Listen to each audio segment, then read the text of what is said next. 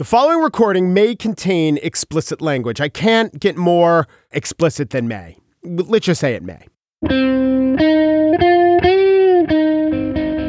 It's Thursday, April 25th, 2019. From Slate, it's The Gist. I'm Mike Pesca. I want to talk about Bernie and Bernie's numbers. I was looking at his Medicare and Medicaid numbers and his tax numbers, and they don't add up as much as some of his everyone else in the world's numbers on those issues. But those aren't the exact numbers that I'm thinking of. There are Bernie numbers that are weird and odd, but there are also some Bernie numbers that are very, very unfair to Bernie. And yes, I know I'm doing this on the day when Joe Biden has announced for the presidency. We shall get to him. I do note about the Joe Biden candidacy that it was reported today that a couple weeks ago he called up Anita Hill to apologize. So I guess you call up people to apologize or at least to express regrets when you're running for president. I guess I'll wait till I run for president to give Karen Nakbar that call. I probably did make fun of Karen Nakbar a little too much in high school, but never about her name. Never about her name. Karen, it's a lovely name. Bernie, though, when it comes to numbers, the guy gets a lot of guff. CNN, breaking news. Bernie Sanders harshly criticized the wealth of U.S. senators. Okay, where's the news part? During his first campaign for office in 1971. All right, still does that. Let's see what's different about 71. CNN goes on. First campaign for office in 1971, calling it immoral that half the members of the Senate were millionaires. I bet he thinks that's immoral today, except now it's closer to 80%. CNN continues.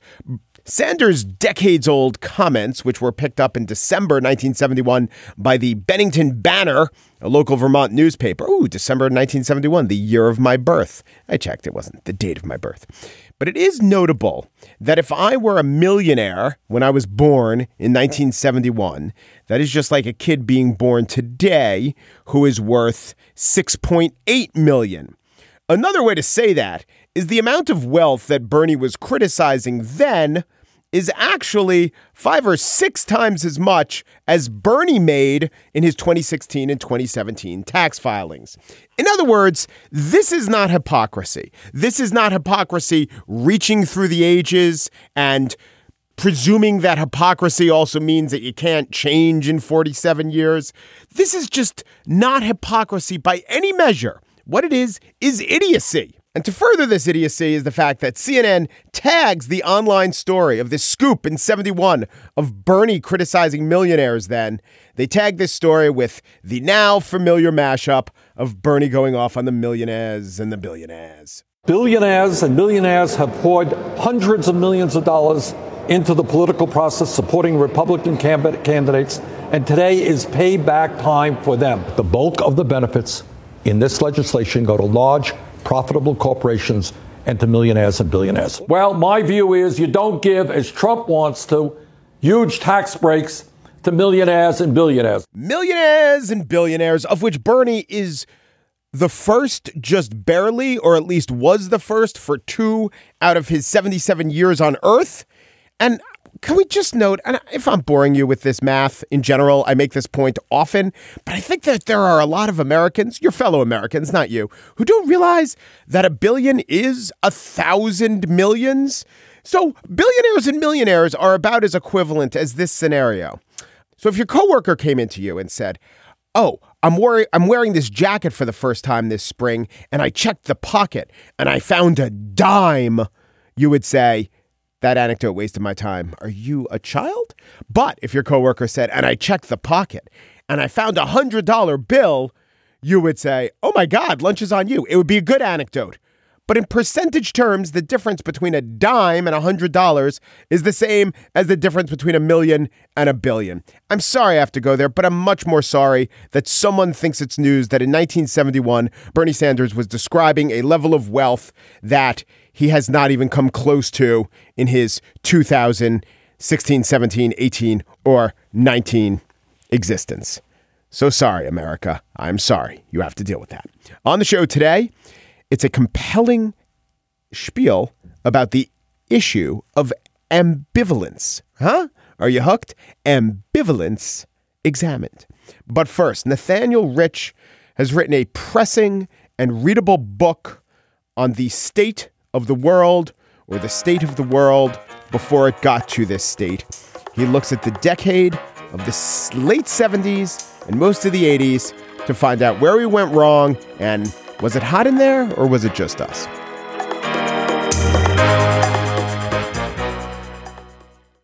Losing Earth, A Recent History is a compelling book that grew out of a 30,000-word article that took over the New York Times Magazine. It's a weird thing.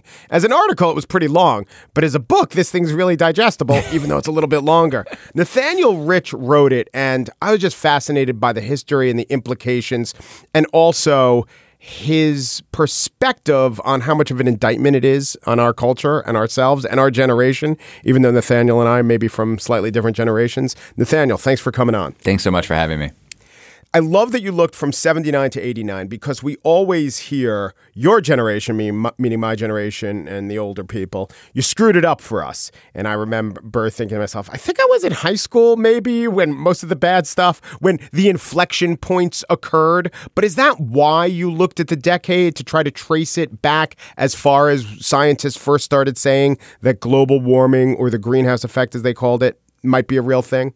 Well, I felt that the story from 89 to the present is a depressing one, an important one, but I feel like it had been written about. But I did feel that this earlier period that's all but forgotten, including by many of the folks who are now leading, the climate activism in this country, had been totally forgotten, and was also a way to go deeper into some of the larger questions that I feel arise out of our failure to solve the problem.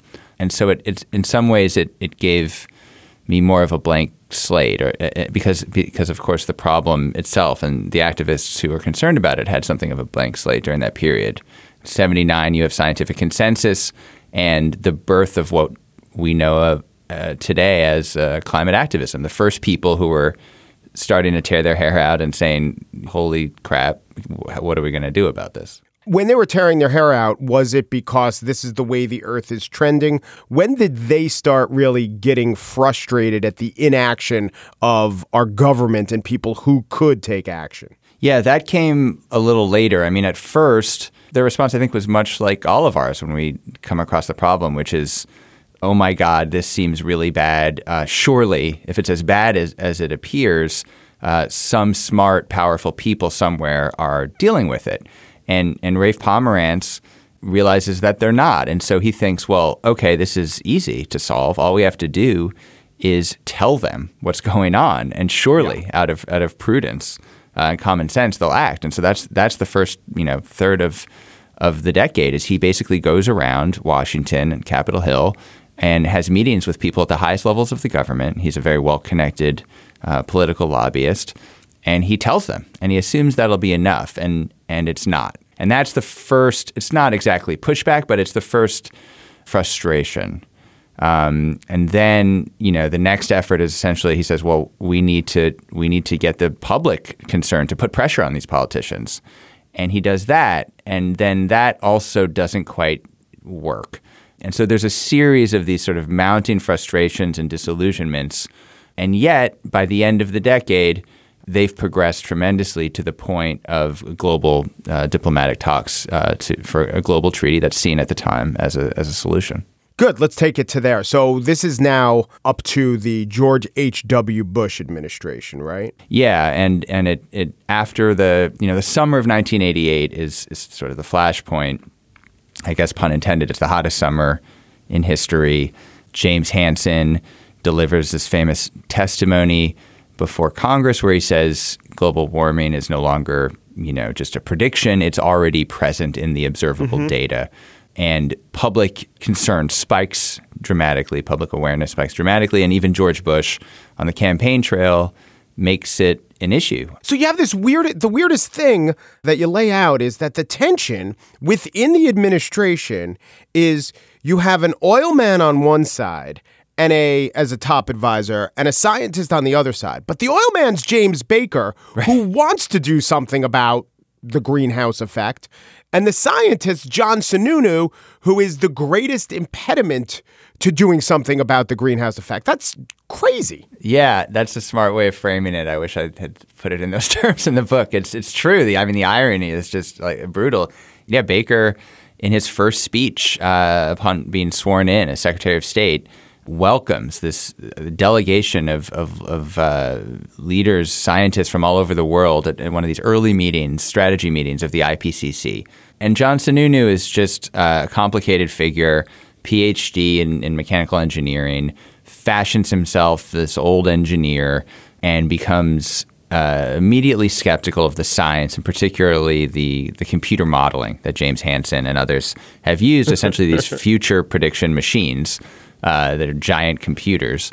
And he's very skeptical, and he also has some rather, to me, incoherent theories about leftist forces trying to use this issue to snuff out growth in capitalist society. Right. Yeah. So I always think that most of the true explanations for things are structural, but the narratives that appeal to us are personal. But in this case, you have convinced me that the person of John Sununu was really important in defining this as an inflection point, and in a bad way. And he is a smart guy, but he is also the kind of guy, I remember reporting at the time, would talk about that he kept citing his high SAT scores even when he was a member of the administration. So he probably thought he was a little smarter than he was. But was there also, the whole apparatus of the fossil fuel industry doing what they do and have done and bringing their pressure and forces to bear? Is that also going on at the same time? The beginning of that starts to happen after Hansen's testimony, so it is around the same time. It's 1988. There start to be high-level meetings at the American Petroleum Institute and at Exxon. And at this time, they start to develop a response, basically, because they feel they're spooked. And their conclusions are essentially, we need to participate in this policy conversation. We need to make sure that any regulations that are coming don't go beyond the science. We need to emphasize uncertainty where it exists, which is, I'd be careful to point out, is not saying we need to claim the science, the fundamental science is uncertain, but where there are areas of uncertainty around some of the predictions. And then most importantly, we won't endorse any policy that will affect the bottom line. So that's the very beginning of it. And by 1989, you have the first appearance of this sort of small group of scientists who are close with industry. In some cases, I learned in my reporting, were being paid a couple $1,000s for every time they wrote an op-ed. And they start popping up, exploiting basically the journalistic fetish for two sides of every story. And the climate change story, of course, at that point didn't have two sides. There was just a fear about what to do. And all of a sudden you have national headlines about, is this overblown? So that's going on simultaneously, but there was no evidence that I could find. And I spoke to the senior people at, the American Petroleum Institute. I spoke to Sununu. I spoke to others in the White House that industry was putting any pressure on Sununu. And I think you're right. He's extremely arrogant. I asked him, why do you think you understood the science and none of these other scientists did? He said, because I'm a better scientist. And basically said, they're all idiots. But let's be, I don't know if it's fair. Maybe it's not fair because I do blame industry. But with every change and every regulation, the industry affected that's going to be regulated, since America's been regulating industry, have done what they can to prevent it. And when it came to the cigarette executives, they tried to do their best, but the public will, or at least the guardians of the public interest, our elected officials, overrode it. I mean, there are many cases, I'm not giving industry a pass, but there are many cases where industry can try to do this and it not working. It just did with climate change. Yeah, I mean, there are a lot of parallels with tobacco industry. Of course, that effort took decades, to overwhelm. But in fact, the oil and gas industry hired the same lobbyists, the same firms that tobacco industry had used. So it was not a new approach. I mean, it started out as basically the same approach that industry took with every health and environmental issue that touched it. But it did have a lot more success than, for instance, their efforts to stave off, the Clean Air Acts or the amendments to the Clean Air Act or benzene regulation and all the rest. Well, I think I know why, and I think you know why, because you mention it. So the Clean Water Act, the Cuyahoga River catches on fire. It tends to concentrate the mind. Smog is a huge problem. Just look outside in Los Angeles. Yeah, it's people undeniable. Dropping dead on the street from smog. Yeah. Right. The issue of climate change is predictive about the future. And to be fair, and I'm maybe making a deal with the devil here, in my whole life, there's always been predictions about the impending population bomb and Malthusian predictions of population outstripping food supply. And by the way, some of that's right, but then they invent more food supply. So I do think it's a lot harder, and we know now that they should have done it, but it's a lot harder to make big changes about a possible future event when a lot of these other possible future dire events have not seemed to come to pass. Yeah, and that's one of Sununu's big references, the population bomb. He saw the climate change as a second coming of that.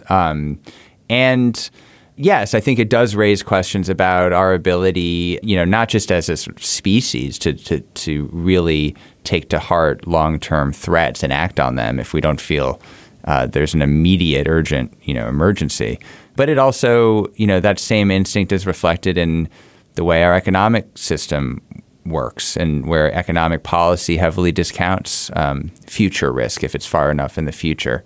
And certainly our political system where there's no elected term that's longer than 6 years. So there is this, it's why the issue is called the wicked problem. It frustrates all of our efforts to handle it because it takes advantage of all our weaknesses.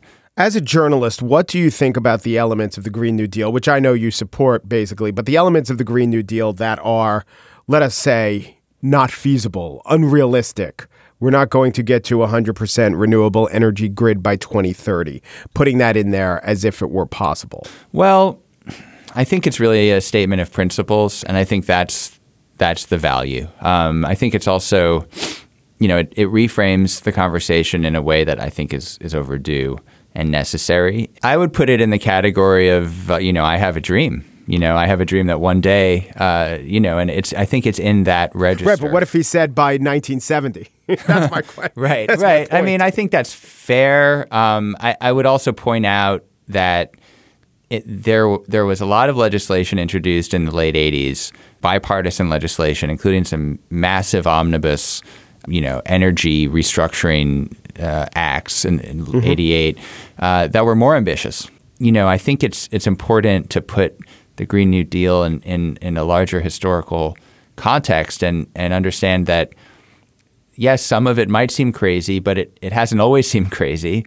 And furthermore, it's not as crazy as what will happen if we don't do some kind of massive intervention. Is the biggest problem with the opinion in general of the American public that too many people believe climate denialism, just are ignorant on the science? Or is the biggest problem that even though a poll of people will show you that, at least 2/3 are right on board with this is a problem, they only rank it as, the 8th biggest problem? Yeah, that's the political scientists call that, salience issue. But yes, that is changing quite rapidly. There was a poll today I saw that environment is now number 2 among Democratic voters, still well behind healthcare.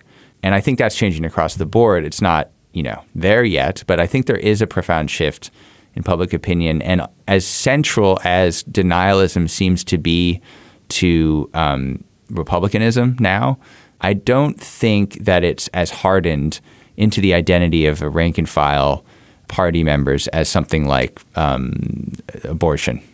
Pro-life. It doesn't, I don't think it, I think it's much more manufactured. It's flimsier. And I think that an appeal like the one that's being made by people in support of the Green New Deal that attempts to reach beyond just the old partisan talking points, I think it can have a profound effect. And it's probably not enough, but I do think that's starting to turn. And you don't have to get 100% of people. You need a safe majority. And that has happened with other issues in the past dramatically and suddenly. And I see no reason why it can't happen here, despite the fossil fuel industry, despite the Republican Party. I think there's a way of going around those institutional forces. Losing Earth, A Recent History. It's not one of those books with a huge subtitle, just a picture of the globe. And with that, I think we get it. Nathaniel Rich, thank you so much. Thanks for having me. And now the spiel. I am ambivalent, actually, on the issue of impeachment. Now, ambivalent doesn't mean blasé. I think people take it to mean, a little bit wishy-washy. It does not mean that at all. Ambivalent means of different minds. Often, in fact, just by definition, of strongly conflicting minds. Ambi, two ways, ambidextrous. And the valence, if you can hear that word, comes from the same word as value and valiant, right? The Proto-Italic valio or valio, which means to rule, to be strong. So it means equivalent thoughts of the same strength. Ambivalent is two ways of competing strengths. My bottom line when it comes to impeachment is that impeachment is an indictment, and you could get the indictment, but you can't get the conviction. So therefore, don't impeach. I would say that to almost every prosecutor who was accurately assessing what would happen if it went before a jury. I would advise, well, then don't indict. I could have another bottom line beside this. Some people's bottom line is the president clearly obstructed, co-signed, by the way, and I think you could prove the president obstructed. Well, maybe you can, but prove it to who? Prove it to all your other friends who know the president obstructed, or prove it to 67 senators, because that's who you have to prove it to, which brings me back to my first principles. Be smart, acknowledge reality, don't go for an impeachment if you're not going to get a conviction. And I also want it said, because sometimes you hear the opposite thought, and it is an inaccurate thought. Congress has no duty to impeach. You might say they do, but they don't. They don't by a fact of law. They have no duty to impeach the president, especially if they think there will be no conviction. Because impeachment is a political solution, that is true. And then you're permitted a political calculation. And Nancy Pelosi has made that calculation. And that is why she is not going ahead with impeachment so far. Now, in the very first days, right after the Mueller report came out, my inclinations, I was a little on the fence then, but I actually got stronger in my convictions because I was imbibing a lot of opinions that I thought were pretty poorly put. Sort of a cri de coeur for impeachment. For instance, this is Vox's Jennifer Williams on the Weed/Worldly podcast. This is the one they put out right after the Mueller report was released. They've also just straight up said, we don't have any interest in impeaching the president. And they said that before the report came out. Sure. So to be fair, they have a chance to do that.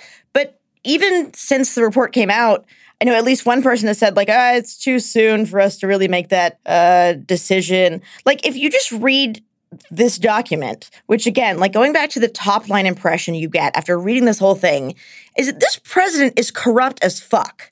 He lies about everything. It's all about him. He puts himself and his interests well above anything like a constitutional duty to protect and defend the laws of the United States. There's no way that should not, for the opposition party to think that that's okay and just, well, it's probably not useful for us electorally, so we're just going to skip it because we don't think our voters, like our base is into that or whatever the hell Nancy Pelosi and that calculation is. That seems to me like they're also not standing up for their duties.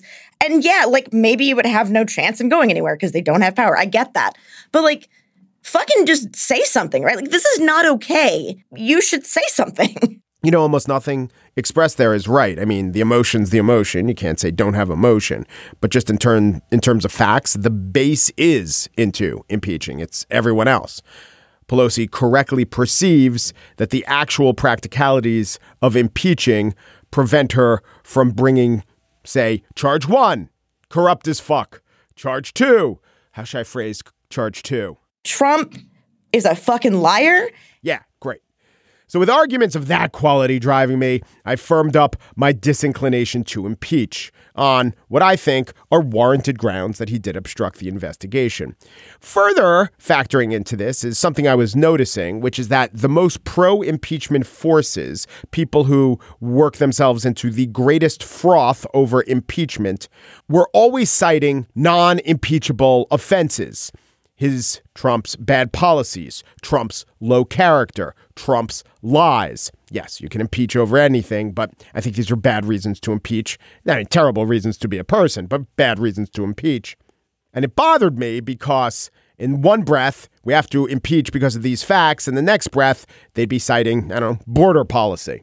I think if you did a study of the strongest voices, even the ones who are defined as experts on the law and impeachment, you would find that the other policy positions that they took and publicly took were far, far on the anti-Trump side. There's nothing wrong with being far, far on the anti-Trump side, but the most anti-Trump people also were feeling that the report most indicated that you had to impeach. It was hard to separate their so-called legal expertise from their political judgment. I mean, I think you would find a very strong correlation between phrases like babies in cages or racist president, or even the phrase Republican tax cuts, a correlation between people using those phrases and the people who are calling to impeach. On the one hand, there's some legitimacy to this, because I've said it 3-4 times so far, impeachment is political. And if there were enough people who were sufficiently appalled by the babies in cages, then the U.S. Senate would vote to convict, right? That impeachment vote would find itself planted in the fertile soil of senators who would go ahead and do the right thing and not the rocky ground of Republican intransigence. But just as I wouldn't advise a farmer to plant where he thinks the plant should grow, but rather where the plant will go, I'm still hesitant to say, go ahead and impeach, because this is the world we live in. It looks like that world we live in is going to have Trump as president for at least another couple years. But then I began to hear arguments that worked on me a lot better. Jamel Bowie was on the What Next podcast, and I can't say I disagreed with a lot of what he was laying down. Here, listen. What I find sort of baffling, I guess, is the extent to which opponents of the president and many Democrats and many observers have simply presupposed that there's no way to shape public narratives, that politics is purely a game of reaction, and that one reacts to what the public says they want or says they care about. And if that doesn't work, then there's nothing else you can do. But we know, simply from the fact that Donald Trump is the president, that we can move and shape public opinion and public behavior in unexpected and unanticipated ways. And so why not work at that? Why not use this clear procedure within the Constitution to do something about the fact that the President of the United States does not value the Constitution, is lawless or has attempted to act in a lawless manner, and wants to serve another 4 years to do more of the same? Good point. Now, I was talking to Jamel yesterday, and I told him that I thought he did a good job on the podcast, but I also told him, I think the calculation relies a lot on what you assume the background conditions to be. He agreed with that. We were talking about the costs of not impeaching. I suspected when I heard him on What Next that he thinks that if the Democrats don't confront Trump, Trump is likely to win. Indeed, Jamel does think that. I don't know how likely he thinks it. I think he's wrong, but I don't think he's terribly wrong. I think that Trump has about a 45% chance of winning. Jamel thinks it's likely that he will win re-election if he's not removed from office. But you have to realize how those assumptions, perhaps assumptions based on fact and data, how those assumptions will factor in to a desire for confrontation on what is likely, I think we could still say likely to be, a losing impeachment vote, or the conviction won't happen. But that is a good point, that just engaging in the fight could turn the polls around. Now, lucky for me and my ambivalence, which I have to sit with, there was a voice who very neatly summarized exactly where I am on this one. This was on the Chris Hayes show last night, and here is that voice. keep in mind, there's no way that we're going to get 20 votes in the Senate. We can indict him, basically, but then what does the Senate do? But I also believe that there will come a point in time, possibly, where the evidence will be so overwhelming, particularly when you look at the Mueller report, that the public will say, you know what? This man, President Trump, does not reflect our values. We're tired of the lies. We're tired of him instructing people to lie. We're tired of the deceit. And then I think they'll look and see what have they've gotten from him, higher taxes for the middle class. And they're going to say, wait a minute, most of the things he said he was going to do, he did not do. Yes, I agree with that exactly. The House will keep looking into Trump's nefarious dealings. The administration stonewalling all the investigations will be more grist for the impeachment mill. The public could start clamoring for impeachment. And if they do, voices like the one who you just heard will be prominent. That's Elijah Cummings. He actually runs the House Oversight Committee. He is not giving up. He is digging in. And that is heartening, unambivalently so.